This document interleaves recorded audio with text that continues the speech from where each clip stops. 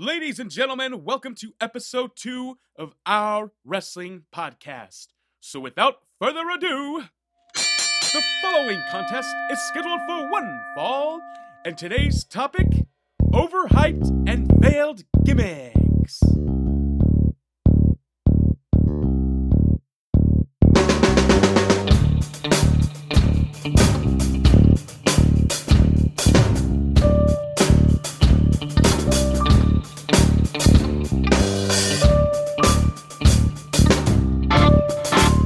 Welcome to the OWP. This is our wrestling podcast. This is Butters along with Jess. Hi. And Cuz. Hey, what's up, buds? Giving you our perspective on the world of professional wrestling from a pure fan standpoint. No inside sources, no ties to the industry, just stories from the diehards sharing opinions with you. And now on to our topic today, overhyped and failed gimmicks. I got to tell you guys, when I started thinking about this topic, we started picking some characters that I really wasn't familiar with. It got me a little uneasy. There were some times where I wasn't watching wrestling, and for good reason. There was some bad wrestling out there at times. But when we started talking about this a little more and getting a little more in depth, it got really exciting and a lot of fun. We're basically going to take a good 4 to 5 major gimmicks that were really pushed. I mean, we're talking push with money, push with TV time, something that you're sure that the people in control, the Vince McMahons, the Eric Bischoffs of the world at the time, whoever it may be, they were sure that this stuff was going to work, and it couldn't have been worse. And that's what makes it so amazing to talk about. So, by the way, guys, do you have anything you want to talk about when it comes just to overhyped and failed gimmicks in the topic of today? Jess, what do you have on that before we get started? I think the important thing to remember is it's their intention was to put money into these gimmicks, and they did put money into these gimmicks because they really were like, no, you need to be good. You need to be, upper middle card at least. And I think that's the key. And so we chose 5 people that they really pushed, like, you're going to do something for us. And then it just totally fell apart. Because there's a lot of, things like Isaac Yankem, right? Like, before he was Kane, he was Isaac Yankem, the evil dentist. And they literally just brought him in as like the stupid dentist gimmick and brought him in and to feud with Brett for like 2 months or whatever. And there was no money put into him. He came out in a stupid little dentist outfit. He went to good all that stuff. And yeah. So, but that gimmick doesn't count is my point. I'm trying to make an example of what doesn't count because, yeah, I mean, there was no money put into it. It wasn't meant to be a big deal. But these ones that we're going to talk about, they had money put into them or tons of vignettes, like to where it was like, no, we're pushing you like a big star, and then the result just completely shit the bed. Yeah, and in hindsight, some were like, "What the fuck were you thinking?" Because what do you have to add on that?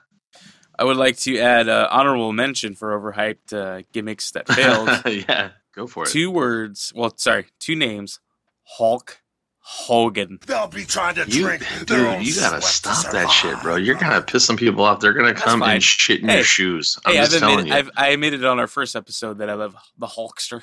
I just like the troll. Bro, yeah, not everybody likes a troll, bro. They're kind of ugly and they hide under bridges. But anyway, I don't. I'm scared. Right. Well, you are ugly, so that's fine. We'll send pictures. And we'll put a vote on our YouTube channel at the OWC, our wrestling channel. Just give it a search on that and you'll find us. Moving on to our first overhyped gimmick, guys. This one I didn't know about. I'm a little ashamed, but this was the time where I really wasn't watching wrestling, as I had said. But getting to know this particular gimmick, it's amazing. It's absolutely incredible how this happened with. And you guys know what I'm talking about. We're talking about the Kiss Demon. Some of you know about the Kiss Demon. Some of you do not. And I think just to give you a little bit of backdrop before we can get into the Kiss Demon, which I know that Jess is going to just go right into and give us some great insight, we got to talk about the man behind the Kiss Demon. And really, you can't start that without talking about Dale Torberg. Dale Torberg is kind of interesting. He used to play professional baseball, but never got past the minor league level and eventually got into professional wrestling.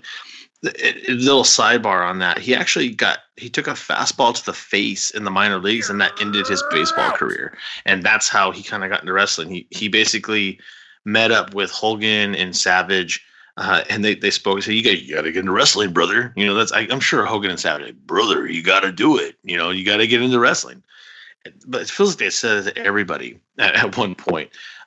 He did some debut in WCW and did some pit crew work, went to the power plant, and he actually worked in the American Wrestling Federation as the MVP, which was a baseball player character.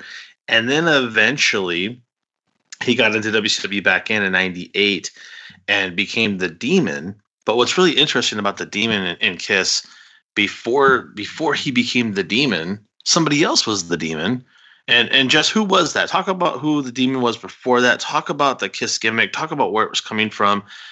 Talk about why it happened, and tell us about how crazy the amount of money that went into this and why. And at the end of the day, we can talk about why it failed. So WCW in 1999 was going down the toilet. And I'm going to be graphic here. I can only equate this to, when you're taking a number 2, right, on the toilet, and the main part's coming out. It's coming out. It's already outside. Like, it's already seen, it's already touched air. But it hasn't dropped yet. It has not splashed in the water yet. That was WCW in 1999. And 2000 was the, breaking of from the asshole and falling right into the toilet. That was 2000. But in 1999, you can't do anything. You can't, once it comes out, you can't reverse it. It's coming out. And that's just what WCW 1999 was. Sorry if that's a little too graphic, but that's exactly what WCW was in 1999. They probably fell harder and faster of any, not just wrestling promotion, but any business I've ever heard of, any kind of public business that I've heard of. I mean, they went from this wave of NWO in 1996 and 1997 and making cable ratings and breaking pay-per-view ratings with, Starrcade 97, Hogan versus Sting, and did all, and then they got lucky with Goldberg, and Goldberg kind of carried him through 98, and they were still on fire in 98. And then a lot of bad decisions towards the end of 98 just predetermined what 1999 was going to be. So by August the 23rd, 1999, which is an episode of Monday Nitro live from Las Vegas, the MGM Grand Arena, they had hired Kiss, the band Kiss, to perform. This. On a personal note, I'm getting ready to say the words that I've always wanted to say since I first heard this group back in 1976. So it's my honor to say this. You ready? I'm ready. Okay, let's go for it, fans. All right, Las Vegas, you one of the best. You got the best. The hottest band in the world, Kiss!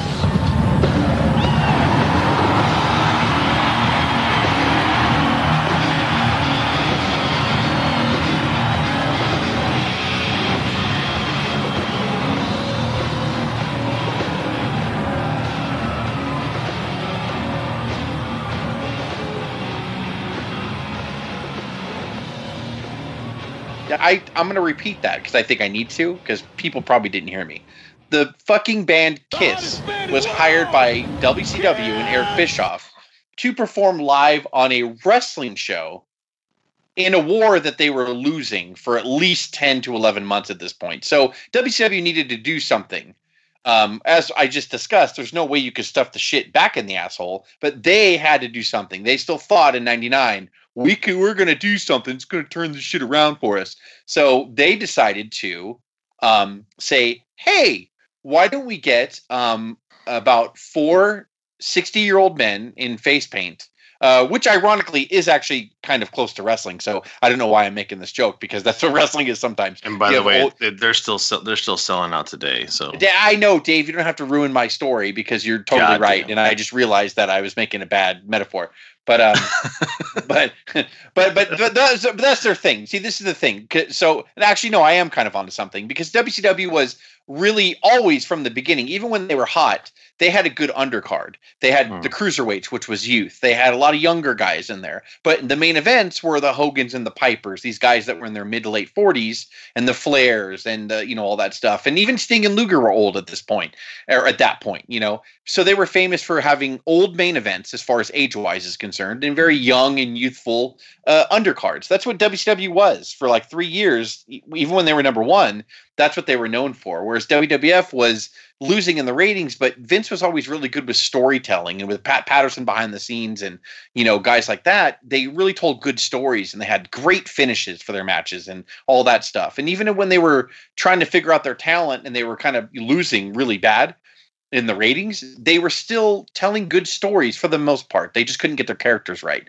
So WCW could never get that right. So in a way, it's like, we're going downhill. We're losing to the WWF. You know, they have Stone Cold, which Austin wasn't like a 20-year-old, but his character was new, and his feud with Vince was new, and The Rock was new. And, you know, Mankind, who WCW fumbled with and couldn't get right, was new in the sense that he kept reinventing himself, whether it was being 3 different characters or coming back as Cactus Jack or as Mankind or as Mick Foley. D-Generation X was on fire, and Triple H was coming into his own at that point, and you had Kane, and you had all these great guys that they were forced, in other words, because WCW pulled all the talent. Sure, they were forced to make new stars. So WCW's bright idea in late '99 was, why don't we take an old washed up rock band? And I say washed up in the sense of, yes, I know they're selling out, and yes, Kiss obviously has a massive fan base. So I'm sure any Kiss fans are going to be like, you don't fucking know what you're talking about. And you're right, because you're right. They do sell out everywhere, and they do sell tons of Kiss toothbrushes and Kiss, socks and all that stuff. And I get that. But like, to save a wrestling company that's going downhill and getting their ass beat in a war that they were winning a year before, like, you don't go and get a bunch of guys that are 60 years old in face paint and say, and that are musicians and not wrestlers, and be like, can you do a concert on our wrestling show? That's something that you don't do, is my point. Yeah. It took forever to get to this point. But so to your point, Jess, talk about what the idea was, what they were going to do, what the future plans were, what the idea of Kiss Demon was, who was going to play it. If we can delve right into that. So they and long story short, they hire Kiss, the band, to perform on this episode of Monday Nitro, August the 23rd, 1999. You can go to the network and check it out. Kiss was going to perform God of Thunder at the end of the show, and what they were going to do is they're going to have like this gargoyle kind of statue come up, and split in half. And then a wrestler that they were hyping weeks before, they were hyping that Kiss was going to be performing, and that a new wrestler was going to debut with Kiss on the stage, a Kiss-themed wrestler. Sure. So at the end of the song, they do God of Thunder, which I like God of Thunder a lot, actually. It's a great song. Yeah. So this stone gargoyle comes out, splits in half, and out there stands a wrestler, a pretty large wrestler, that's he is dressed in Kiss garb. He's got like the Gene Simmons boots on with the demons on the feet. He's got spikes on. He's got the black cape. He's got Kiss makeup on. So it kind of looks like a combination of all of them. And under all that face paint was Bryan Adams, who in the WWF was known as Crush. Was under the gimmick. He was the original Kiss Demon. And so that's Crush, everybody, from Demolition when they went Freebird Rules, when they went to 3 actual, tag team wrestlers. Crush was the new one that was going to replace Axe, later on. If you know who Demolition is, you understand that. And then became Kona Crush later on. That totally flopped as well, but they didn't put nearly as much money into that as they do here. So sorry, just to kind of give people an idea of what we're talking about. No, and Gene Simmons himself, I don't think I'm sure they did disclose a number, but Kiss got millions just to perform that night on Nitro. Yeah. Just the band to perform.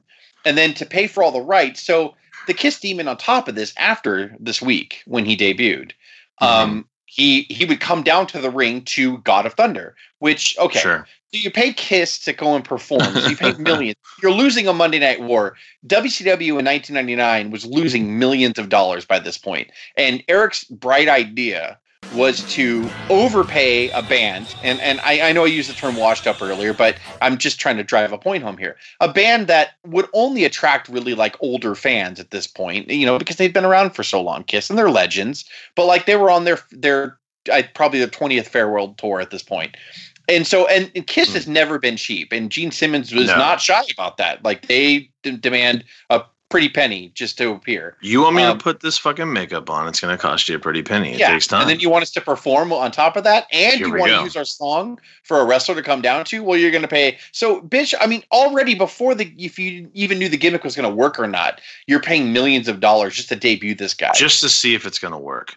Yeah. So Jess, let me ask you. You talked about Bryan Adams earlier. That's crazy because where does Dale Torberg fit into this conversation? Well, Bryan Adams just got to a point where he wanted a little bit more money to do this, and they were pretty much like, no. Like, so right there, real quick, I find that absolutely fascinating. So, and here's why. And sorry, not to interrupt you too much there, but I find it absolutely fascinating that you would have Kiss come out and spend all this money and put this money into a gimmick of the Demon. And Bryan Adams, by the way, is much bigger than Torberg. Torberg's a big guy, but Bryan Adams is huge. Like, we're talking 320, and that's what you want. You want that huge size. You want that big gimmick, and you want to make it work. And at the end of the day, the one person you decide not to pay is the one that is going to carry this gimmick on going forward. I find that absolutely insane. That's crazy to me. You spent all this money already, and you're like, yeah, we're not going to pay you. Can you explain that? I mean, can anybody explain that to me? No, it's WCW. I mean, really, I guess that's the answer. And I guess that's the wrestling company. Sorry. Just moving on. It's WCW, and that's all you need to know. Yeah. So how did it come about when Torberg came in and Adams came out? I mean, really, like, it was kind of seamless. They didn't really make a big thing. You couldn't tell, obviously, because of the guard.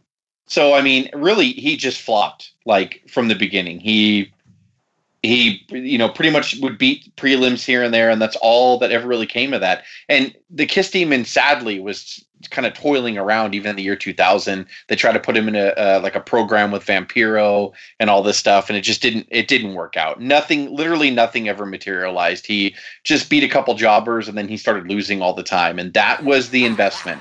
All that money that they paid Kiss to debut this wrestler, they jobbed him out. And I have not a theory. This is why it happened. So to go further into what happened was the whole thing that Bischoff had in his head from hiring Kiss was they were going to, if this Nitro thing was successful, which obviously, Bischoff and Kiss were sucking each other's dicks back and forth, going like, oh, yeah, you're great. This is not going to fail. How could this fail? Let me tell you how this could fail. This segment on Monday Nitro where Kiss performed God of Thunder and then the Kiss Demon debuted was the lowest rated Nitro segment in its history. Yeah. Since its inception in 1995, this was the lowest rated segment, 15-minute block. Yeah, the lowest 15-minute block, yeah. That is absolutely insane. And what the goal was, not to cut you off, but what the goal was is that Eric Bischoff was going to continue to work with Kiss. And that year, New Year's Eve of 1999, going into the new year, the new millennium 2000, they were actually going to have a live pay-per-view that crossed over, that probably started at 10 or 11 p.m. and would continue on through midnight, through New Year's, and then end at like 1 a.m. or whatever, where it was going to be a Kiss concert meshed together with a WCW pay-per-view. So they would have like a Kiss song, and then they would have a WCW match or a couple matches, and then they have another Kiss song, and then blah, blah, blah. And then they would either do something together or whatever to count down the new millennium, and then they would finish the pay-per-view off. That was the goal. That's what Bischoff wanted. And I think on his podcast, 83 Weeks, he talks about it in other interviews. And he's super passionate, which makes me laugh, which is why I like Bischoff, because I know that's not a popular statement to say, but God damn it, like, he was passionate. To this day, I mean, I can say all that out loud and be like, what were you thinking? But Bischoff's like, no. But the goal was, because Bischoff, he's kind of a salesman / con man. He always has been. So he's going to sell you on it. But he's still like, no. And we were going to do this. And imagine if we had a pay-per-view and then, the ball drops in 10, 9, 8, and then they count it. And then we're in the ring and fireworks and Kiss, does I Want to Rock and Roll All Night. And then right after that is the main event and Hogan comes out and whatever, That's Bischoff's big thing. That's what they wanted. And I'll tell you, wrestling gets highly scrutinized for the failures. And, and I know that I don't think there's anybody on this podcast that doesn't appreciate Bischoff and the changes he forced and kind of revived wrestling to make it into, I don't say what it is today, but to one of its highest points ever, and a point we'd hope we get back close to eventually with anyone, with any particular wrestler or any particular venue or federation for that matter. But the thing about Bischoff that I think that, I know we're kind of shitting on him, but at the same time, you have to admire the guts and, all guts, all glory kind of mentality, because what he's trying to do here. He's trying to get crossover, right? When it comes to the ratings, I know a lot of people at WWE said they didn't care, but they did. They cared about the ratings, and I know they shared and split a lot of those ratings. You can't get a 5.0 on one show and a 4.0 on another. That's shared ratings. We all know that, but the thing about this is that's what Bischoff was trying to get. How do I get people to change from a whole nother venue, aside from fighting with Raw all day, to get me some more real ratings? And he's thinking about, well, if I can get crossover from KISS fans, that might be a way to work. I know maybe he never really said that, but that's obvious what we're trying to do. We're trying to get a whole different type of person to watch this show. And that's the unfortunate part about it. Justice talked about it. Instead of people switching over to watch KISS play, everybody just changed the channel off it and went over to WWE and made it even worse to make it the lowest rated time slot for wrestling in WCW's history. And that's unfortunate, because that he was hoping that, oh wow, I'm going to see KISS. Oh wow, they even have a wrestler that's a KISS demon. I'm going to come back and watch that wrestler go at it with somebody. And it couldn't have been further from the truth of what actually did happen. But you have to credit the man, because I'll tell you guys, on network television, there's so much more money lost on just regular sitcom shows and action sequence, miniseries, millions upon millions of dollars, and nobody talks about it. It's because it's wrestling that it gets so scrutinized. But you have to admire him for thinking differently. He didn't think like the average booker of wrestling. And I think that's why we like him so much. I know we kind of shit on them in a lot of situations, but you kind of have to respect that way of thinking, because, he knew he was getting his ass kicked. He knew he had to do something different. At least he tried. At the very least, he was trying to connect the dots. I mean, he wasn't just trying to throw something against the wall that stuck for a week or two, and then, so what after that? I don't know. Like, he really was like, and then it's going to lead into a New Year's pay-per-view. We could say it now and say it's dumb, but like, at least that was his. At least he had a business plan. At least he had a goal. And to clear more on the Bryan Adams thing, Bryan Adams never actually wrestled as the KISS Demon. He came out. Yeah, he came out of the statue. He did all that. He wanted a little bit more money, but never really felt comfortable. They actually had Dale Torberg in mind originally for it. Yes. But they wanted to put Bryan Adams in it because Bryan Adams was kind of more seasoned in the ring, even though he was terrible. In my opinion, Bryan Adams was not very good. Yeah, he was never very good. Rest in peace, but he was never very. He was always sloppy. So like, or he would do moves in super slow motion where I'm like, it's like a magician showing you the trick, like while he's doing it, like doing it so slow, you see him do the sleight of hand and you're like, you put that in your left hand. Like, that's the way I feel that Bryan Adams. I swear I took a nap between the beginning of Bryan Adams' backbreaker and the end.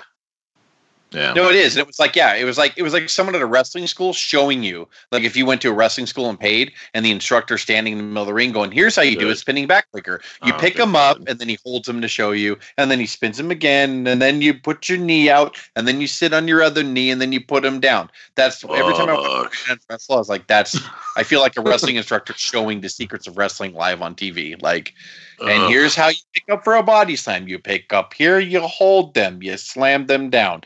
Like, that's, to me, that's Bryan Adams. Why did you almost have a Pat Patterson accent when you did that? I have no idea. That's me talking. Holy crap. And I kind of feel bad for Mr. Lloyd here. We got Raymond Lloyd, right? He's an actual martial artist, and he's an actor. He's a professional wrestler, I guess. But it should be in that order. They actually have him as a martial artist, professional wrestler, and actor. I think professional wrestler should come last. But what's funny is it's what he's still known for.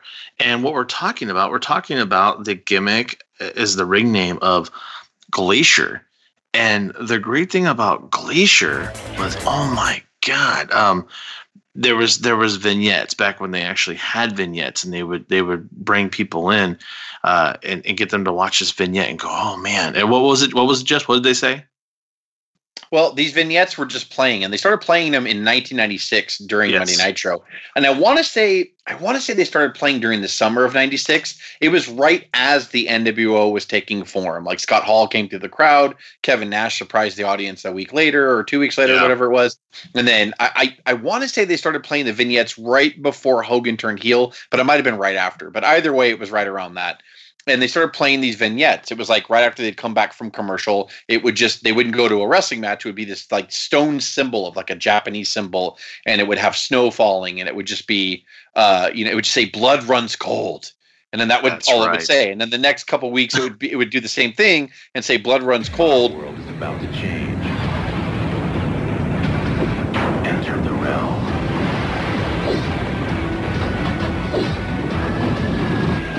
Blood runs cold. Glacier coming soon to WCW. And they did this for weeks, and they really built this thing up where they invested a lot of TV time into these vignettes of Glacier. And they weren't really of Glacier doing anything. It was just symbols or, Blood runs cold or whatever.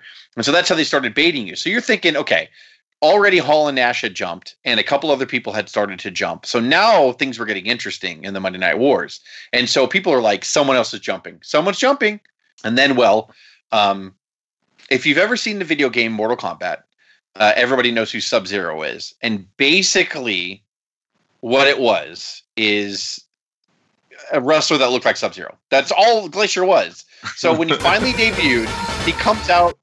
I think they dropped fake snow from the ceiling, if I'm not mistaken. That's what they did. And then they played like Mortal Kombat sounding theme music. And he was doing like karate shadow moves in the middle of the ring and all this stuff. And then he takes his mask off and he had contacts in, like these crystal blue eyes and like all this stuff. And he was wearing the costume. First of all, the armor that he wore cost thousands and thousands of dollars to make. Eric Bischoff had a movie studio make this costume. Like they would, the costumes like in the Ninja Turtle movies, like the way Shredder looked, like that kind of armor. It's like it's not real steel or real metal. It's like a really tough foam, so it could take a beating. But it looked like it was like tough leather or tough metal. Yeah, we got AFX Studio. He looked like Sub-Zero from fucking Mortal Kombat. That's what he looked like. Yeah, so you got AFX Studio making this thing out of Atlanta, costing $35,000. One wrestler's costume. Jesus. Did Flair even say his robes cost that much? Didn't say Flair used to brag about his. Yeah, did he say that about his robe? I thought he said this robe cost $10,000 or whatever he used to say. I don't even know if Ric Flair's robes cost that much to make, for the love of God. Like not even Ric Flair himself could elaborate that much money. Like I'm not telling any of you which one of my robes I'm wearing till I get there. My robe is worth $35,000. No, it's not, but Glacier's fucking costume is. I'll tell you that right now. Yeah. Train wreck in the making. So all these vignettes, all this hype, and we get this Sub-Zero in the ring. He's not a great wrestler. He does a bunch of karate moves or whatever. He beats he's a martial artist by trade. Better than Hogan. Which is respectable. But everybody knows, again, Bischoff, Bischoff was in karate and martial arts, correct? If I'm not mistaken. Bischoff he actually won a couple of awards and stuff like that. Correct. Like he was actual champion in some tournament. So Bischoff literally was into martial arts. So he thought, well, let's and this is my point. This is my big, and I like Eric Bischoff, but this is my big problem with him is you got to be aware of what's going on around you, right? So you break the walls down for forever. For the rock and wrestling on up until they figured out that it didn't work anymore. You had plumbers and dentists and dumpster Abe Knuckleball Schwartzes and Tatankas and you had all these exaggerated characters, and then it just stopped working in the early to mid 90s. It just stopped working. So and then the mainstream audience went away, and both companies were struggling to figure out what would work, and they were just trading old talent back and forth and trying to make it work with them or whatever. So finally, Bischoff stumbles upon bringing Hall and Nash in and calling them Hall and Nash. Not Ramon and Diesel, which you couldn't legally anyway, but you know what I mean? Yeah. Like, he could have easily brought Diesel, Kevin Nash in and called him the Semi, and brought Hall in and called Hall the Razor Man or whatever. Like, you could have done any of that, but he didn't. He said, I want to bring you in like you're outsiders, like you're real people. You're Hall and you're Nash. You're Scott Hall and you're Kevin Nash. You're going to come through the crowd like you're real. And you really invaded this company. So what started catching fire after that? People that were real. How many people did you know? Like Bryan Adams went to WCW he was Crush in WWF and went to WCW as Bryan Adams, which is his real name. Brian Clark was Adam Bomb, and he goes to WCW as Brian fucking Clark. Like, so Ray Traylor was the big boss man, and now he's Ray Traylor. So they're doing that's the direction they're going in '96, and so instead Bischoff goes, but I mean, that's all working. What if we have a fucking ninja? Like, that doesn't make any sense. Like, it's going the opposite of what you're doing with your company. You're doing it. You're doing it with your company. You're taking them in this cool direction that's getting young people to watch and the casual fan to watch again. So your answer now is you're in this and it's all working. It's all working, baby. Like, I got realistic storylines going on, and people, are they still working for the WWF? Are they blah, blah, blah?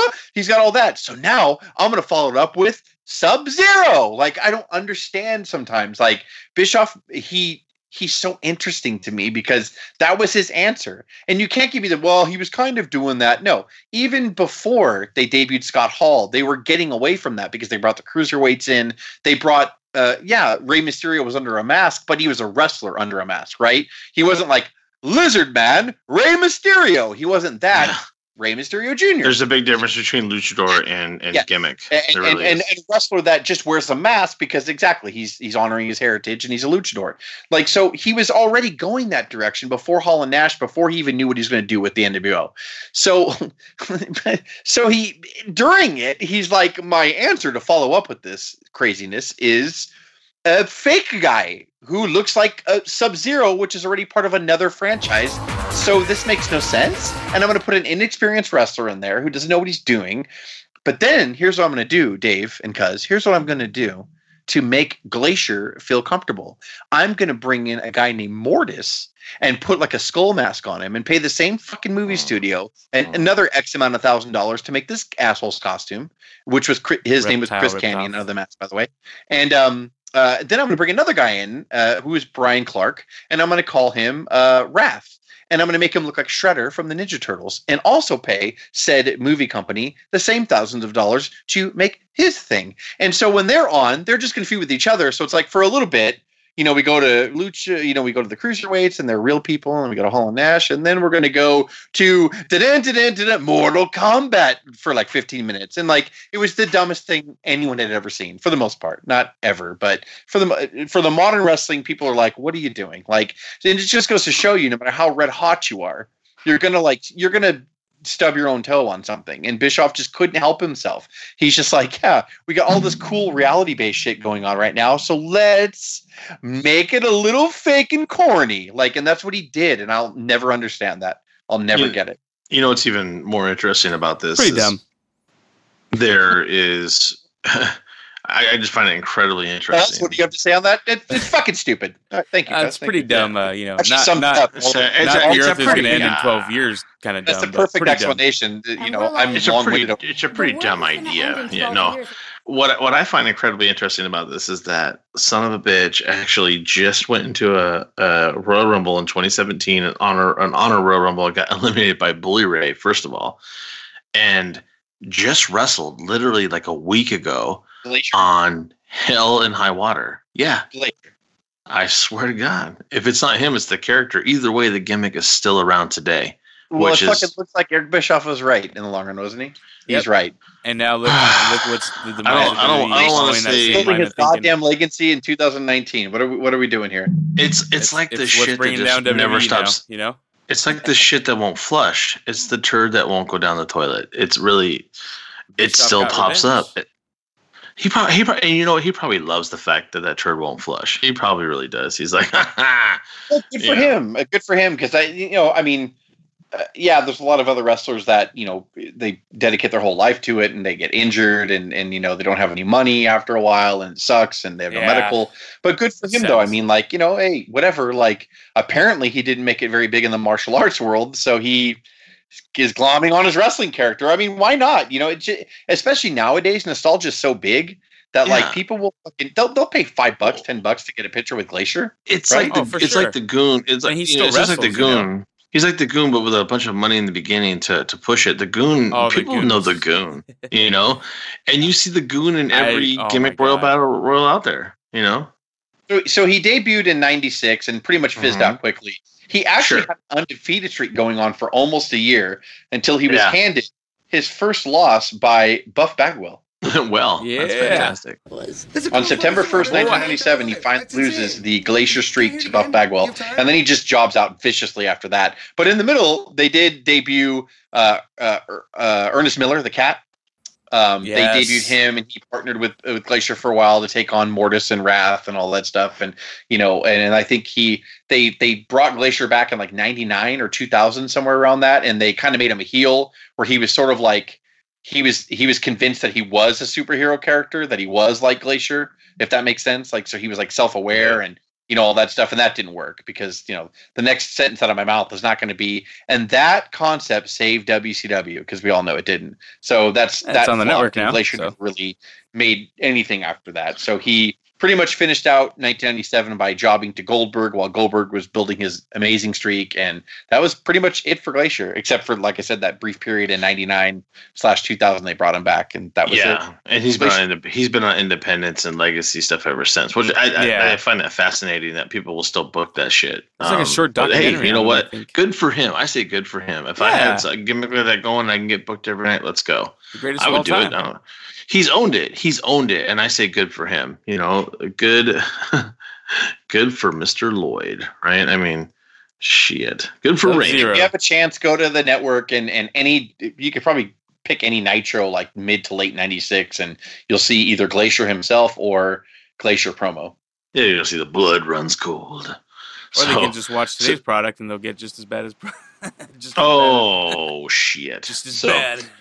Well, speaking of bad product, we talked about how WCW would have crumbled a long time before, if not for certain things. This is no different, and nobody knows who. If I asked you if you knew who Raymond Lloyd was, you wouldn't even know who Raymond Lloyd was, right? But you're gonna know who this guy is. I mean, this guy is huge. It's gonna be great. But before he became huge, we're talking. What did you say, Jess? Back in the early '90s. This was 1991. And I was not watching WCW at this time. Again, it's another product of WCW, so I'm sure Jess is not surprised. And I got to tell you, once I found out who this was, I was absolutely shocked. Didn't even know he was really even around at that time. Didn't know that this gimmick even existed. When I started watching the production for it and what they brought into it with Oz, we're talking about Oz, 1991. Huge gimmick, a lot put behind it. Jess, I gotta let you just take this one from here, man. I can't.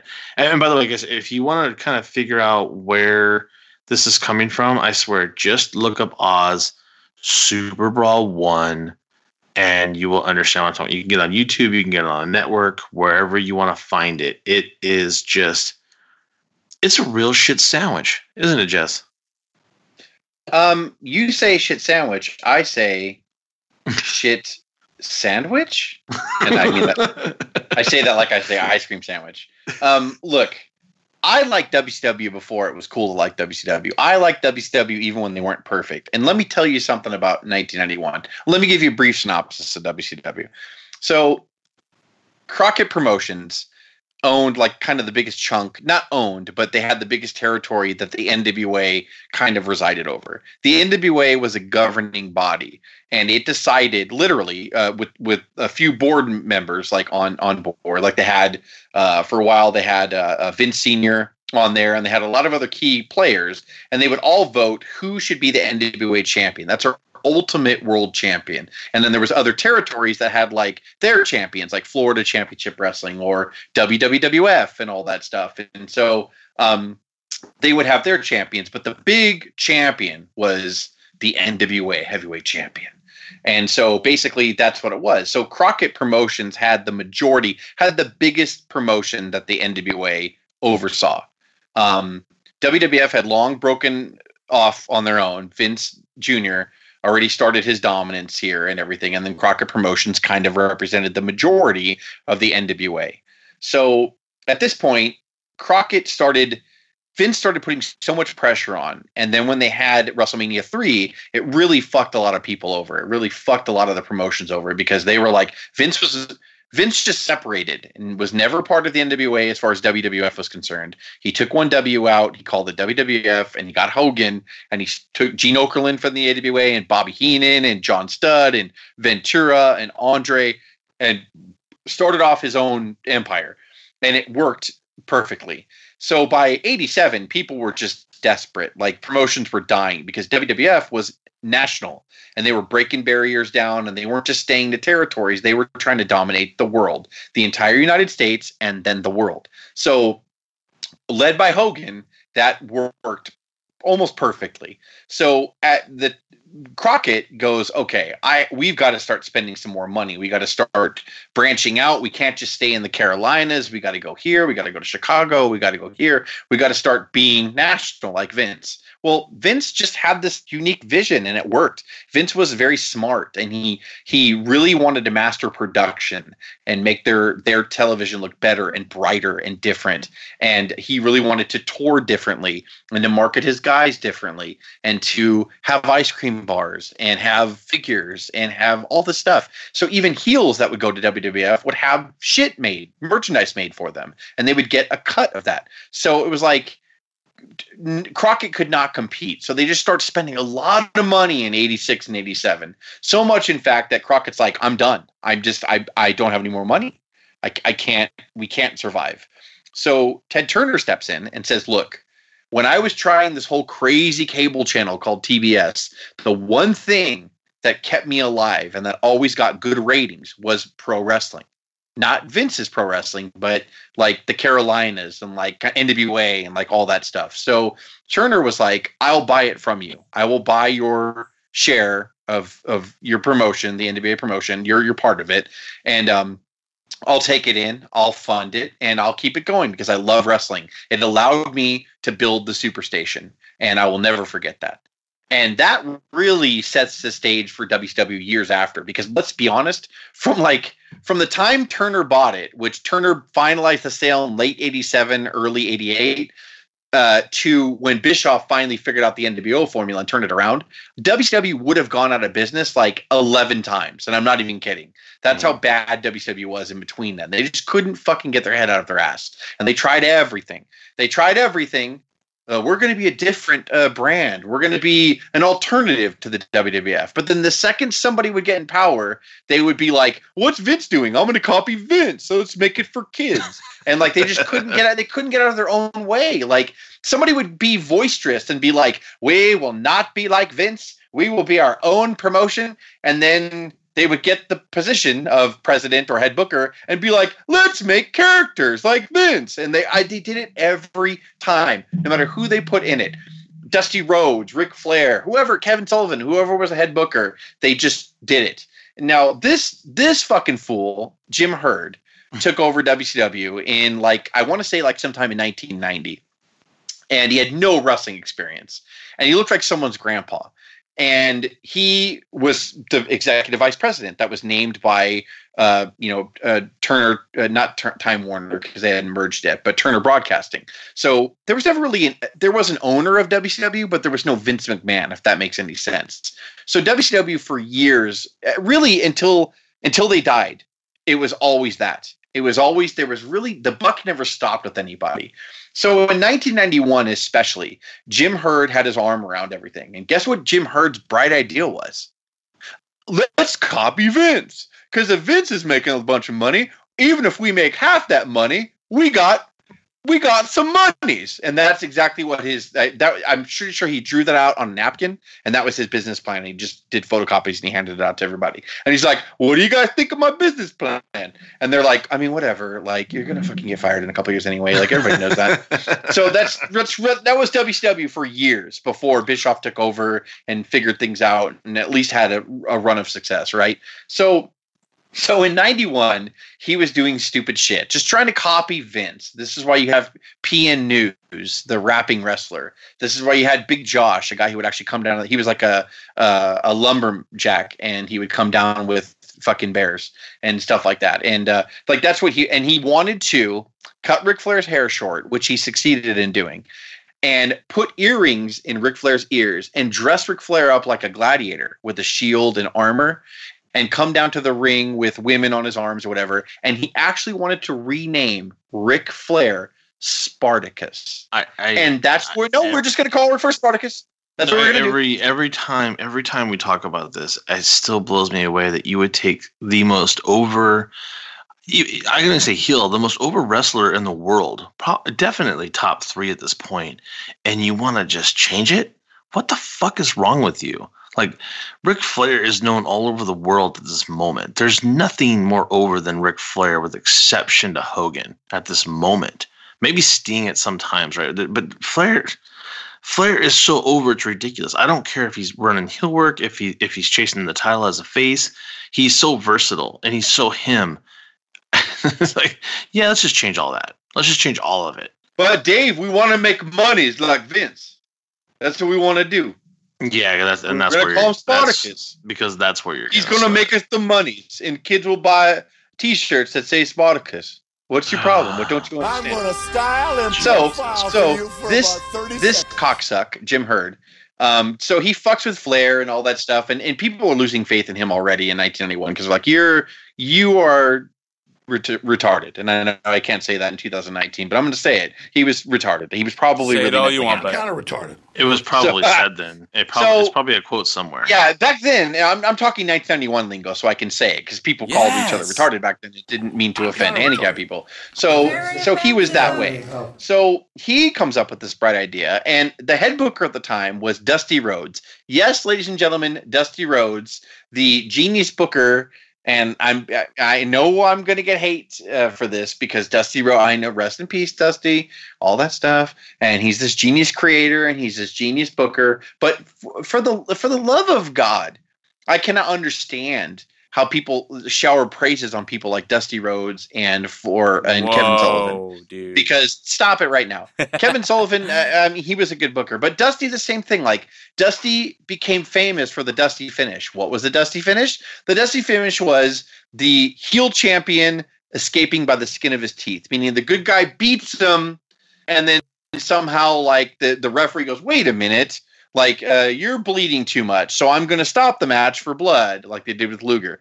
And Flair will retain the title. So basically they ended the match with Flair in the torture rack. The referee's looking at Luger's face, which is bleeding, and they kind of foreshadowed it earlier on in the evening where if you bleed, the athletic commission might stop the match. So basically the ref makes it look like Flair gave up, and he rings the bell, and people go nuts, and Luger has the belt, and then the ref's like, no, I was reacting big and ringing the bell because you're bleeding. And still, you're world champion, Ric Flair. And they would just do variations of that to where you would think the good guy would win, and then they would be like, no, the winner of this bout, by disqualification, Lex Luger, meaning Ric Flair keeps the title. Like, and they would do shit like that all the time. Those were called Dusty finishes, to where he was like, oh, but he did it so much to where it got named the Dusty finish, which isn't good.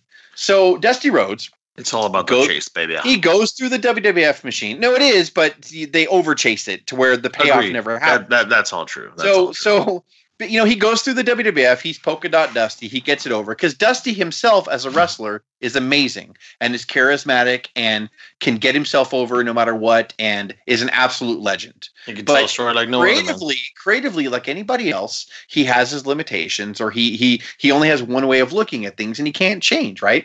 So he goes to the WWF and he comes back in WCW in like 90/91 and he gets the head booker job again because, we want to be different from WWF, but wait a minute, what's Dusty doing? He's leaving WWF? Let's hire him as our head booker. Like, it doesn't make any fucking sense. Like, so this is what WCW always does. So they go, Dusty, what's up? Well, we need to do things like Vince. He has kids. They buy merchandise. They buy ice cream, baby. They have kids. Merchandise. Let's do it. So but why? We just said that we were going to be an alternative product. No. We are going to be alternative. And by alternative, we're going to be like Vince. But that's not what alternative means. I don't know what you're saying right now. I don't know what you're saying. So we're going to have this character. His name is Oz. Have you seen The Wizard of Oz? Yes, I think fucking everyone's seen The Wizard of Oz. Oh. We are going to pretend that the Oz came to life and he's the pro wrestler. Oh. That's your big idea? Uh-huh. That's it. Yes, but what do you want me to say? Oh, we're going to have monkeys. Oh, you're going to have monkeys? Yes. So that's going to come back. You're going to face Vince. You're going to fight Vince with this idea. This is everything that you learned when you were in WWF. Exactly. If we make the Wizard of Oz a real person that wrestles. So So Jess, I have to tell you, number one. I have to tell you, like, I'm currently not do number one. I'm currently watching this right now on YouTube or the network. If you just type in Oz, like I said, Super Brawl 1, it's on YouTube. You'll find it right there. I can't even believe what I'm watching right now. I can't. So this Super Brawl 1. Can you please describe it to our listeners? What the fuck am I looking at right now? Super Brawl 1, 1991. It's Oz's debut. So they hype him up. There's tons of vignettes before this. Lots of money, TV time put into this, by the way. This is part of the topic. So, and it's Oz is coming. Oz is coming. So it's like, oh, fuck. Really? Like, right away, everybody knew, like, fucking, like, the Oz, like, what are we doing here? None of my wildest dreams, I think they were going to, it was just going to be as lazy as Oz from the movie. Like, I mean, what the fuck? Like, so I thought, okay, maybe Oz is OZ. What is that? What could that mean? Like, out of this world Zabomp. I don't know what Z is. Out of this world zebra. I don't know. Like, it could have been anything. Like, and I don't know what that means. Like, it can't mean Wizard of Oz because that's ridiculous. It's already a thing, right? That's ridiculous. That's ridiculous. What, is Dorothy going to wrestle? They would never do that. It's ridiculous. It's supposed to be an alternative. So then you get to Super Bowl 1, and then Dusty Rhodes is commentating, which is super rich. And so they're like, and Jim Ross goes to in with, now we're going to go to the debut of Oz. And so, like, the old WCW stage was as follows. If anybody remembers WCW from like 90 to like 94, they had this stage where the entranceway, I should say, where it was just 3 letters, WCW, and then the wrestlers would come up on a rampway, and they would come down to the ring on a rampway, which was a platform. It was like a 3.5 foot to 4 foot high platform that would go all the way from the entrance to the ring. So it was the same height as the apron. And the wrestlers would walk on the platform. And this defined WCW for like 4 years, where people, the promotion with the ramp. So it's like, it keeps the wrestler up high and he's above the crowd walking to the ring. That was probably the concept of it. So they start putting fog out or dry ice. I don't even know what it is. And it starts covering the rampway from the ring to the stage, the entranceway. It's covering the rampway. And they drop this big, like, it's like a curtain or like a set where it's a castle and it covers the WCW logo. So you just see this castle. So from the ring, this is fucking such garbage. I love it. They have these characters, these actors that are paid. A guy's dressed up like the Tin Man. Someone's dressed up like Dorothy. Someone's dressed up like the Scarecrow and the Cowardly Lion. And then like this old man that's in like a robe, and he has like a rubber mask on with like a gray beard and gray hair, with a fucking monkey on his shoulder, a live monkey with the diaper. And he's mic'd under the mask, so you can hear it muffled. And you keep hearing him say, "Welcome to Oz! Welcome to Oz!" And so these characters have to act scared because they're going to the castle that's at the end of the ramp. And so they're walking down. But the thing is, the dry ice or the fog or whatever the fuck WCW decided to put here, was covering the rampway. So when you're walking down this ramp, if you walk off the ramp, you're going to fall like fucking 3.5 or 4 feet down on the concrete floor and probably kill yourself because you can't see. So they're acting all afraid and trembling, Dorothy and the Tin Man and all those fucking people.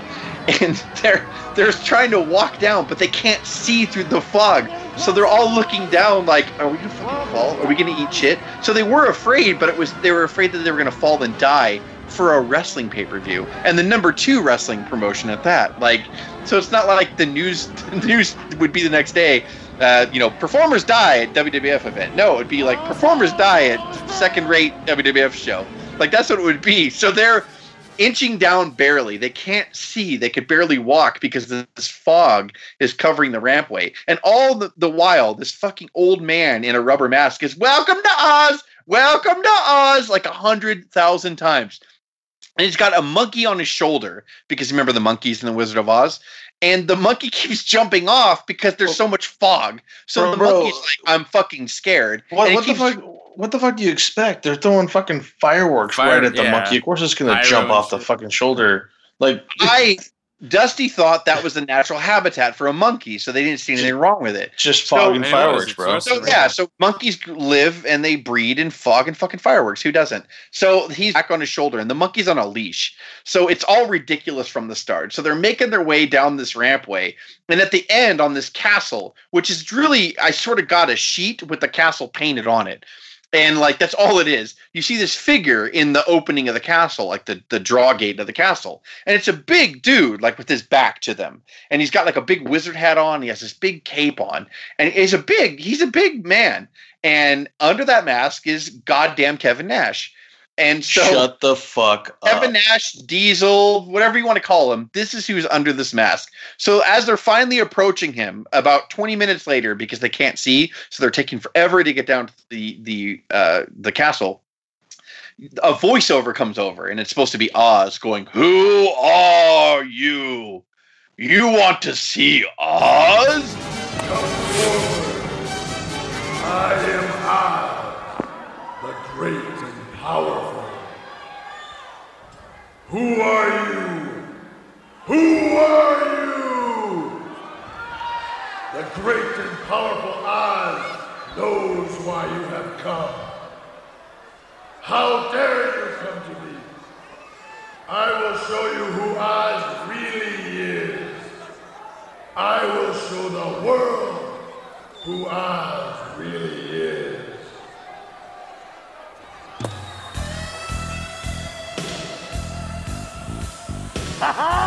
Welcome to Oz! Welcome to Oz!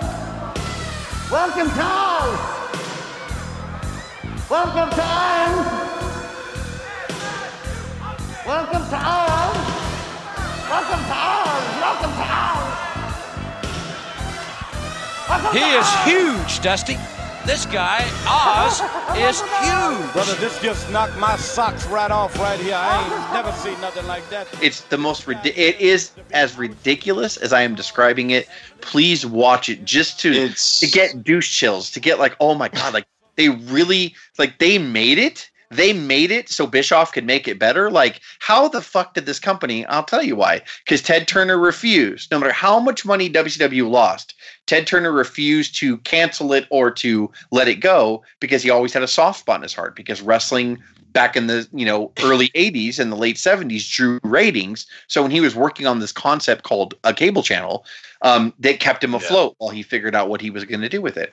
So I got to tell you, man, it's almost as bad as the music that comes in, his stupid mic work voiceover. And I don't know if they were told not to say anything on the announcer's booth, or if they're just so like, what the fuck is this? They don't say anything until he approaches the ring, and it takes because Dusty given production notes and then we're going to be quiet. We're going to be silent, and we're going to let Oz just consume the audience. All 1,500 people in the crowd. We're going to let, because this is a big crowd for us. 1,500. And I have to tell you, Jess, I heard a lot of that 1,500 like laughing. You can hear them laughing on this channel. Like they think it's fucking hilarious. They're not in awe by it. They're not scared of it. They're like, what the fuck are we watching right now? He is so convinced. Like this. Did I pay for this? I paid real money for this. Yeah, I'm sure that when Dusty left WWF, everything on that plane ride over, when he got hired back in WCW, and I'm getting on a plane and I'm going to Atlanta, baby. We're going to talk turkey. So in his mind, he's like, and then we're going to do this, and it's going to revolutionize this. But then something happens when you get that position, like I was saying in WCW, and you get off the plane, you go in, you walk in, and they're like, hi, what's your big idea? I mean, you came from Vince Land. What knowledge, production knowledge, and creative knowledge can you give me? Oz is going to be a wrestler, baby. And that's it. So that's it. So for your fucking 3 years in WCW, that's what.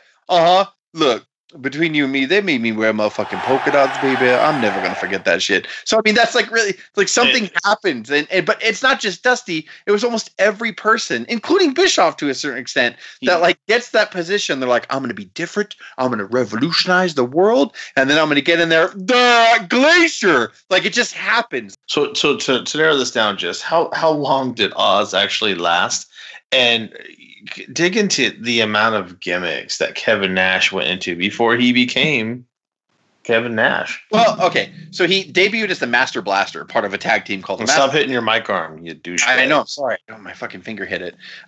So he debuted as a tag team called the Master Blasters. He was part of them, and they were terrible. And then they repackaged him as Oz, and that was terrible. But to finish on the Oz thing, so he turns around on this thing, like a little circle disc.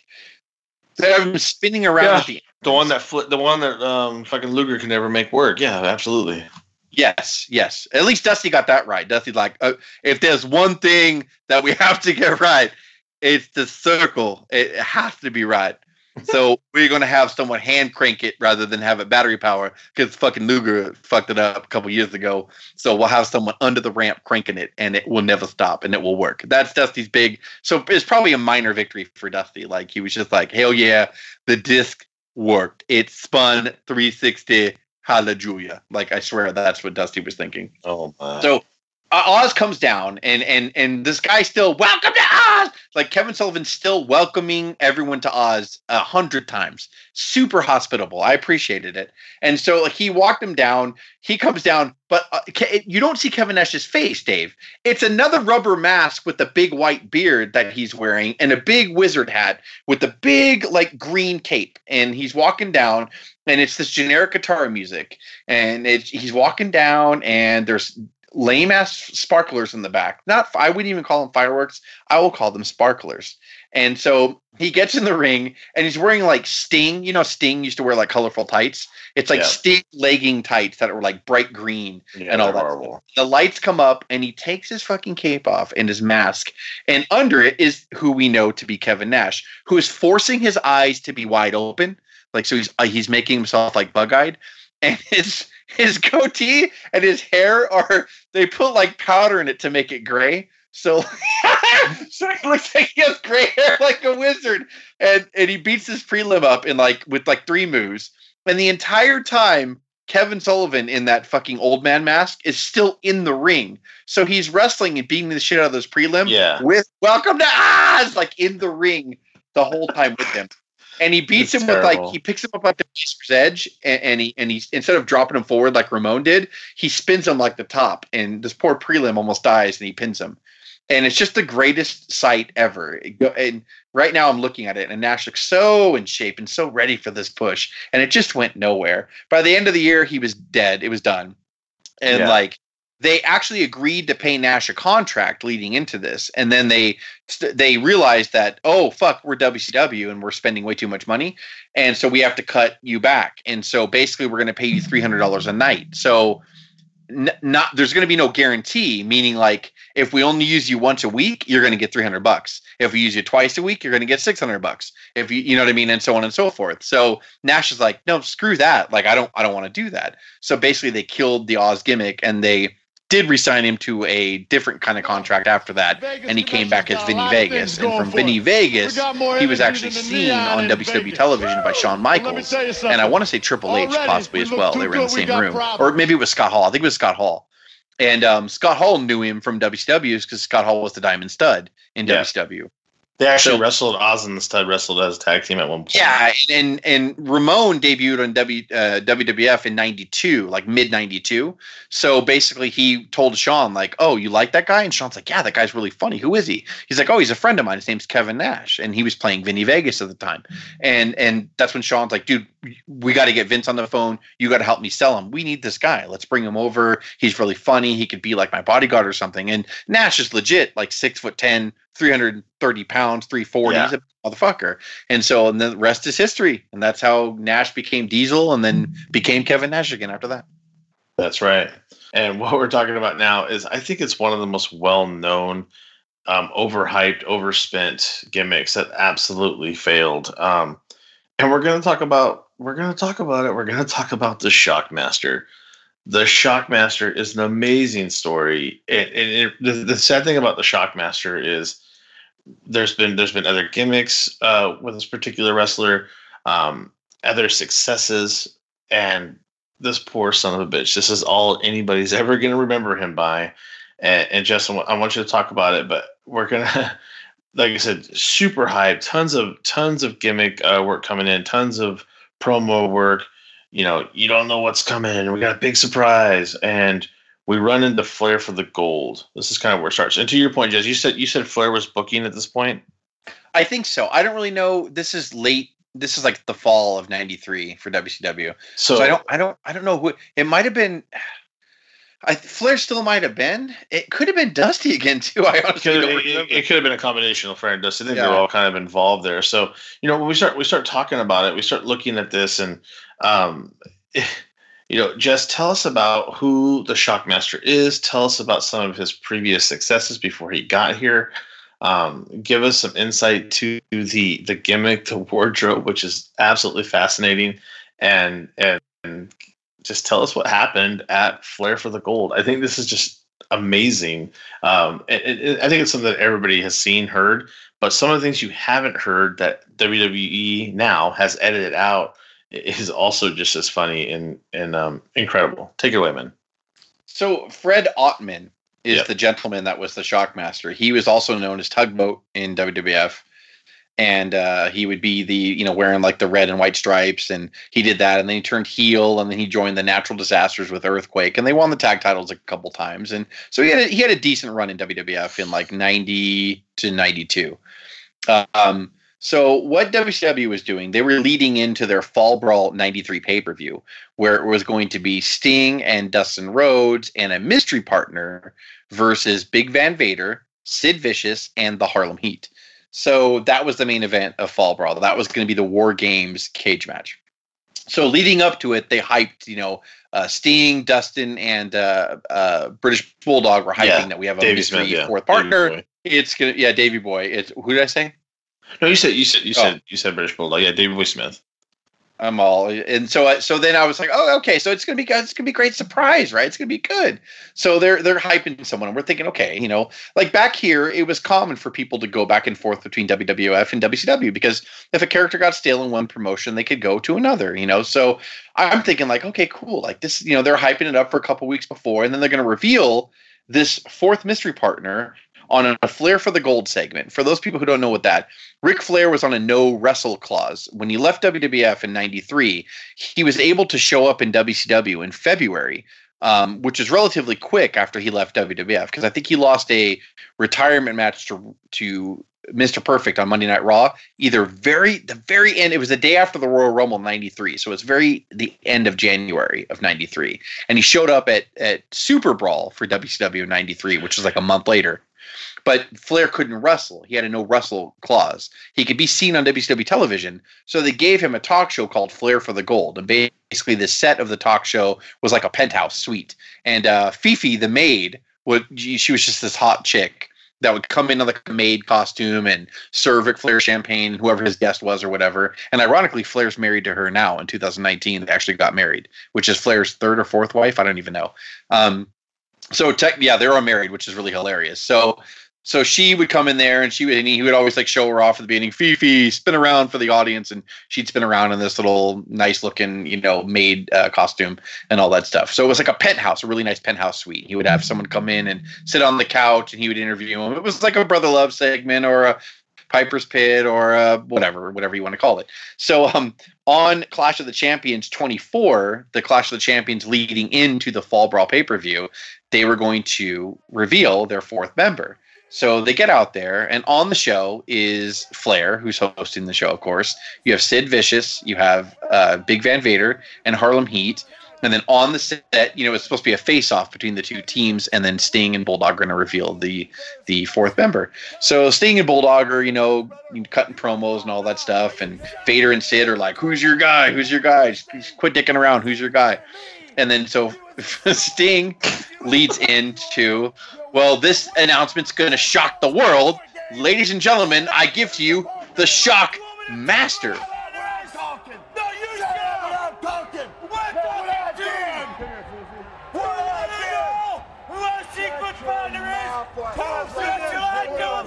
Come on, baby. No!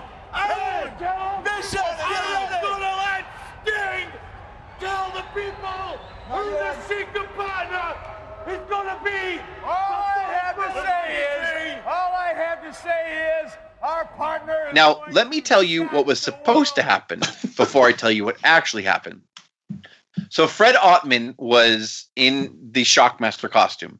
Let me explain to you what the Shockmaster costume was. The Shockmaster costume was super high budget and very, very well thought out. I would not be surprised if scientists did not come in on this and actually, figure out the dynamics of this costume and how the aerodynamics work. The world is So it was a stormtrooper mask. And by stormtrooper mask, I mean like the stormtroopers on Star Wars, the white plastic stormtrooper masks, dipped in scientific purple paint and dipped in even more NASA-approved glitter. And that was the mask of the Shockmaster. So Tugboat, or Fred Ottman, he wore like this fur coat, which had like the sleeves cut off, I think. And so it was a long like fur coat, and it like went down past like to his ankles, and he had no sleeves on it, and he was wearing jeans and boots, and this fucking stormtrooper mask that was dipped in purple paint and glitter, and he was supposed to. I'm sorry, he was supposed to break through the wall of the Flair for the Gold set, and he's called the Shockmaster, so he's going to shock everybody. So in rehearsal, and they rehearsed this before it went live. Clash of the Champions was live, by the way. So they rehearsed it before they went live, where he practiced. He just double axe handled the drywall. The drywall was just drywall, so it broke. And he comes crashing through the wall, and he'd be like, he had a voiceover. Ole Anderson was his voiceover, and he would be like, "I'm the Shockmaster, and I'm going to shock you, whatever. I'm going to suck your dick, whatever you want to say." So that was the whole thing that he was going to do. So they practiced it. It went off without a hitch. He double axe handled the wall. It crashed through. Looked great. Here we go. So before the live broadcast, someone said, "We don't like the way that wall looks. It looks unsturdy. We don't want him to walk up to the wall and have the wall fall before he even pushes it down, and that would look silly, right? That would look silly. Forget the mask he's already in. That would look silly if the wall falls before he even hits it, or if he kind of hits it and it sort of falls before he goes through. It kind of looks on live TV like he really didn't knock it down, like the wall was supposed to fall. We don't want that. We want it to look like he's really crashing through this motherfucker. So they put a 4x4 down on the bottom by where his feet would be to further brace the wall, so that way he really had to double axe handle it and push through it. But nobody told him that they installed that 4x4 between the rehearsal and the live performance. So they're live on the Clash of the Champions, and Sting says, "This is going to shock everyone. I give you the Shockmaster." He can't see because he's in this stormtrooper mask that's been dipped in purple paint and glitter. So he has no peripheral vision. He could barely see right in front of him. So he knows, okay, no big deal. I'm just going to double axe handle the wall like I'm supposed to, and I'll be fine. And the voiceover is going to cut the promo for me, so I don't even have to do shit. So he goes to double axe handle the wall. He doesn't know the 4x4 is there. He trips over the 4x4. He crashes through the wall. He falls flat on his fucking face.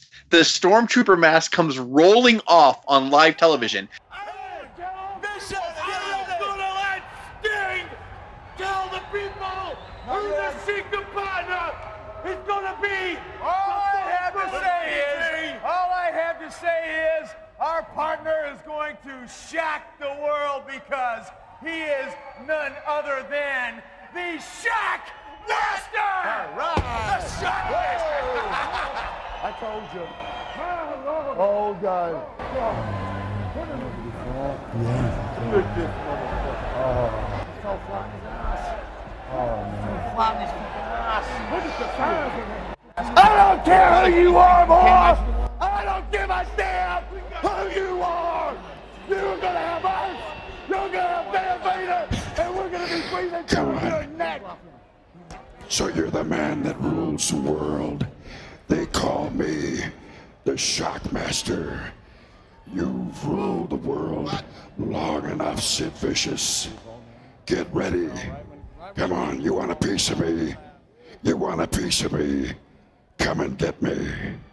Come after me, Sid. He scrambles to grab it and put it on his head and stand up, and Ole Anderson's still like, "I'm the Shockmaster. I will shock you." And it was probably one of the greatest / worst moments in wrestling live television history ever.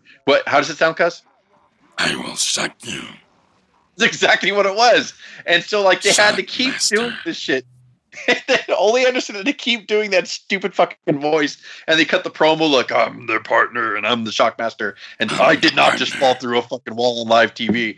And so they had to totally play it off. And so they had to play it off through the pay-per-view. In the pay-per-view, I think he actually won in the Match Beyond part where you could win by submission, and he literally bear hugged one of the Harlem Heat, and they tapped out from a bear hug. And so the Shockmaster win. So after that, the gimmick flopped so bad because it was supposed to be serious. I don't know how serious you're supposed to be able to take a guy in a purple stormtrooper mask with glitter on it, but they're acting like the tripping through the wall is what killed this gimmick. No. Pretty much the whole concept of this gimmick killed itself. From the hype up, you're going to be Sting and Davey Boy and Dusty's surprise partner, and it could be anybody. Who is it going to be? Who's coming over from WWF at this time? Is it going to be I don't know, like anyone? It'd be awesome. Like, is it Macho Man? No, I don't know. Like, I don't know. Like, but no. It was Tugboat, and he was dressed in a ridiculous fur coat with a stormtrooper mask on. And they were fine with that, but no, because he fell on his fucking face on live TV, that's what killed the gimmick. No, I don't think so. So that was the whole thing. And then after that, they kind of repackaged him. They called him the Super Shockmaster, and his whole gimmick was he was kind of a klutz. He would fall down, or he would be in catering and he would knock the whole table over. And whoopsie daisy, like a Chris Farley. They kind of tried to book him like that, and of course that just went over like a fart in church and never caught wind. And Shockmaster just died a slow death like months later. He was just kind of became like a guy that wrestled like curtain jerker or mid Carter and never became anything, and that was it. He was done after that. Yeah, and just to give people an idea back, I mean, Shockmaster, who I think so, the Shockmaster. If you were younger and you saw him as Tugboat. You saw him do a lot of stuff with Hulk back in WWF at the time. He was getting over, and he could move pretty good for a big man in there. The guy could go, and he could have had a promising career, and to be honest, he did have a promising career after he actually won the tag titles with Tenta, who we also know has Earthquake, Natural Disasters, baby. Yeah, the Natural Disasters, and he did have a very promising career. But that's what I always laugh at. We always have that you think of him, you think of fucking Shockmaster just falling through a wall and losing that helmet and destroying every bit of momentum they had, taking that Shockmaster situation even remotely seriously. And Justice, to your point, where the reactions, the only person who held their character because he just was Sid. Everyone else is like, what did they always say? Oh, he fell on his arm. Right, Sid. If you go on the network now, you hear Sid going, "Oh God," and he's laughing. But what they cut out on the live broadcast, when he came crashing through and tripped and the helmet fell off, Stevie Ray on live TV goes, "Who is this motherfucker?" Which is fucking great. And Davey Boy Smith goes, "Oh God, he fell on his arse." They all said that on live TV. So they all completely forgot they were on live TV and they saw this jackass fall. And no offense against Fred Ottman. He was just doing what he was told. But his jackass comes falling through and his helmet flies off. And they're like, well, we're fucked anyway. Why don't we just break character and laugh? What do you do? Sid, of all people, was the only one just trying to hold it together, but barely could. It was so bad. It's just so WCW. And this was just 2 years later from the Oz thing. They just couldn't I don't think Dusty was the main booker, but I'm going to use his voice because I just think of him. And it's just okay, so we're going to bring him in and we're going to put a stormtrooper mask on him and he's going to crash through a wall. Kids love that, crashing through walls like the Kool-Aid Man. And it's okay, Dusty, fine, whatever you want. The only thing that could fuck us is if he falls down on his face when he crashes through the wall. But what are the chances of that happening? Crash. That's WCW in a nutshell. That's their whole existence up until Bischoff kind of got on a roll and changed the energy there. It's just so fucking funny. Everything. The only thing, baby, that will fuck up this shit is what is going to happen, and he's gonna fall on his dumb fucking face. That's exactly what happened. And no. Oh, Jesus. These guys were paid big salaries, too. And they were, quote, unquote, creative. And they were bookers. And, it's so beautiful. Think of it. Before he fell, here was the story. what are you going to make this guy look like? We'll call him the Shockmaster because he's going to shock people. Okay, that's the dumbest shit I've ever heard. But go on. I mean, but Turner's not going to put us out of business, so go on. And Dusty's like, okay, and then we're going to have him look really cool. Like how? Like a stormtrooper, like a fat stormtrooper. Oh, like a fat. What are you talking about? Like, so I'm just trying to think of the creative meaning, right? Like, let's get behind that, like, brain power. How the fuck is that possible? Like, it's not like Vince, where Vince, says something and people are like, Vince, you're a genius. Thank you. Like, it's not like that. This is, anybody could raise their hand and be like, Dusty, hi. And again, I don't remember if Dusty was the booker or not, but I'm just, for the sake of argument, he is in my mind. Like, Dusty, that's the fucking dumbest thing I've ever heard of. No, who would get in trouble for doing that? It's WCW. It's not like someone would be like, well, you're fired for that because here in WCW, we have strict standards and you do not do that. Like, no. Like, who's going to say that? Flair, anybody could have been like, that's really fucking dumb, Dusty. You're going to dip fucking in purple paint and glitter? Like, what are you doing? Like, no, people just let that shit run. And it's on top of that, it's going to debut live at Clash of Champions. Like, it's fucking... just kept going. I have to tell you, man. I'm reading. I just read some of the comments on this on the YouTube channel that it shows up on. This guy just writes, "This is the holy grail of botchamania. I will drink from this cup and laugh forever." Yeah, so great. And then somebody says they pushed this guy so hard he fell. It's actually that is a really good comment. Yeah, and then it says, this is I like this one too. Well, if it isn't the Shockmaster's greatest foes, gravity and copyright infringement. like how did WWE get away with that? Yeah. It's odd. Just, you're in the booking meeting, you're in the creative meeting. So what do you got for us, Dusty? Okay. So the Wizard of Oz, like right when he said Wizard of Oz, people should have been like, you know what? No, let's just not even do that. Let's not even. But instead, they're like, yeah, let's totally do that, and let's spend more money on a costume and a big curtain and a Welcome to Oz mask and dry ice and actors and monkeys with diapers on. Let's do all that. Like, or same thing with Shockmaster. Let's get a stormtrooper help from one of the biggest franchises in American history. Let's get a stormtrooper mask and dip it in paint and glitter. Like what? Like who stopped him? Like it's the truth, man. The reason why WWF/WWE has been so successful, and you can say what you want about the way it is now, but I mean overall, the fact that this company went public, WWF, I'm talking about, they went public. They're on the stock market. It's amazing how huge they are. Getting billions of dollars, with a B. Of TV deals is because the buck stopped with Vince. And no matter how dumb the character was, he was so good at production and kind of recovering from that shit that like just he made it all these years and made it what it is. But WCW just couldn't. Like, there was not even the lowliest intern could go, Mr. Dusty? Yeah, go ahead, baby. Go ahead, intern. What you got to say? You can't. I wouldn't do that. Like, nobody stood up and said, this is fucking dumb. Like, especially after you sold yourself and you got this job by saying, I came from that promotion. I have the rub. Baby, I know how to make stars now from being up there. I'll read this last comment and we'll end it with this when it comes to the Shockmaster. And this is what somebody wrote. The best part is, even if he hadn't botched the entire gimmick within half a second, it still would have been terrible. This was actually the best possible outcome. It would have just been sad and stupid. But now, it's legendary.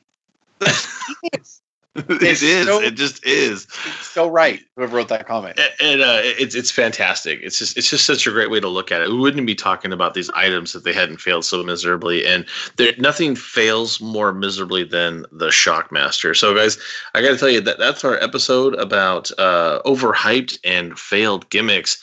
You guys have anything to add before we move on to? We got a little surprise for Jess, by the way. He doesn't even know what's going to happen right now. So I don't like the sound of that. I'll tell you that right now. I don't know how it can get any worse than Oz or the Shockmaster, but I have a feeling we're going to achieve that. It may just get worse for you, and that's fine. So because you have anything to add before we get into your little surprise for the for Jesse Poo over here. Shockmaster. All right. Well, there you go. There's your that's your good night, everybody. No, all right. So I'll just tell you a little bit about what guys. I got to tell you something. We're finally starting to get these episodes off the ground. We're feeling pretty comfortable. Hopefully, you're enjoying them. But I have to tell you that we did a lot of practice before we actually started to get into these episodes and get the final cuts and things that we really wanted to talk about.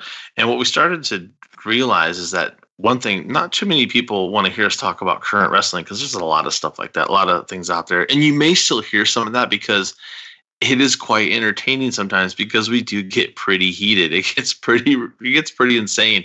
And it goes without saying that I'm pretty sure Jess gets pretty heated. You can hear him hitting his microphone about 5 times a minute when he gets pretty upset and gets pretty animated over there. And that's no different in this episode. However, what Jess didn't realize is that all those dark match rants, we call them dark sessions, by the way, dark matches, if you will. They've all been recorded, and Cuz has every bit of that recording laid down in his lab. I knew they were recorded, but I knew they were recorded. I know you know, but I don't think you thought we were going to use them against your will. So, just to lay the backstory, Cuz and I were really excited about a particular vignette, cut promo, shoot promo, whatever you want to call it, with Samoa Joe when it was set up really well with Jeff Hardy. You're in trouble, bro. And I got to tell you, so me and Cuz were talking about that was amazing. That was the closest thing to a shoot promo I've seen in a long time. Joe's amazing, and just like he's amazing. But you know what? There's only one problem with that. And he just starts yelling at us. It's like, you book Samoa Joe's to lose every week. Ladies and gentlemen and fans of our wrestling podcast, may I have your attention as I introduce to you the segment in which Dave was referring to. The following segment is from the vaults of our recorded episodes of The Dark Match Sessions. Which also makes my point. There's no reason to have that match. That doesn't help. That it definitely always puts one person on the opposite side where they have to go back to their brand and crawl on over and be a douchebag. But we talked about that inside now. Change it up a little bit. Cuz and I talked about this last night a little bit on Discord. Jess, did you catch the Samoa Joe rant on SmackDown on Tuesday? Yeah, it was fucking great. You did? God damn! I went back and watched it. Joe's a fucking beast and a genius, and whoever wrote it, if someone had to write it for him, I don't know, but SmackDown, man. But I don't know why. This is the thing. I'm going to be negative again about all this all day long. Do it because the talent of Samoa Joe is undeniable. He's always been talented for a year. Sure, and he should have been on the main stage a long time ago. But the fact that they write stuff like that after they book him to lose clean every week, it just shows how fucking dumb they are. Like, it's not clever. It's not like, yeah, I'm sure the writer got a pat on the back that week and wow, like Joe really got your words that you wrote down for him and he translated them. What a great job, writer. Great job, Mick Foley's son. Great job. Like, and then that's great. That's all great job for producing that segment, Dustin or Road Dogg or whoever the fuck did it. But one small problem: you book Samoa Joe to lose every week. Like, so what does it matter? What does it matter? It's like the Bray Wyatt effect. Like, it would be different if he won a little bit, and then he could win when it matters to keep his character strong. That's pro wrestling. That's good writing. But he loses every fucking week. Like, whether it's to Shinsuke, which was months ago, whether it's to AJ Styles. I'm like, now, whoa, bro, like settle the fuck down. We're just talking over here, like he just goes off on this rant for like 5 minutes, and me and Cuz are just kind of like muting our mics and giggling in the background. And I had no idea. Cuz, hopefully you can bring it up now, because I'm pretty sure this is gonna be our intro song going forward. So if you just want to roll that whenever you're ready, that would be fan-fucking-tastic. You're damn right. And here we go.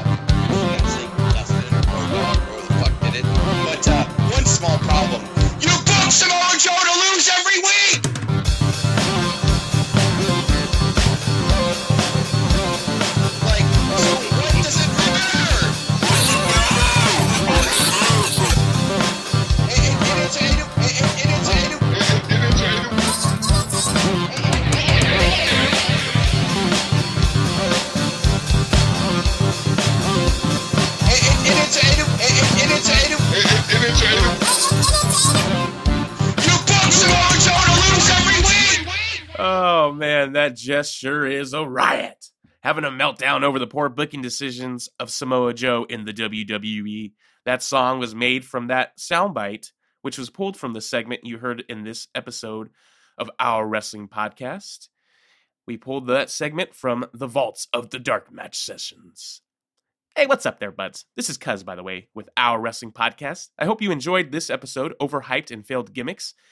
And I hope you've already listened to and enjoyed episode 1, What Got Us Into Professional Wrestling and the Times We Met Professional Wrestlers. If you are a fan of these podcasts, please subscribe to Our Wrestling channel on YouTube. Stay notified, and you will know when the next episode comes out, which will be next week, actually. Episode 3, This is China. So join us as we go over the career and life of China. But if you are like me and my friends, a lot of us like to listen to podcasts while we're on the go or at work. And, you know, sometimes we have the limitations of data connection. And because of that, we also have a SoundCloud channel. So create a SoundCloud account. It's free. Download the app. It's free. I am making all the episodes that we put on SoundCloud as well available for free offline download. That gives you the ability to have it on the go. So you don't have to be restricted to leaving your phone screen on just so you can play it on YouTube. So download the SoundCloud app, subscribe to Our Wrestling Podcast, or if you prefer YouTube, subscribe to Our Wrestling channel. And until next time, this is Cuz with Our Wrestling Podcast.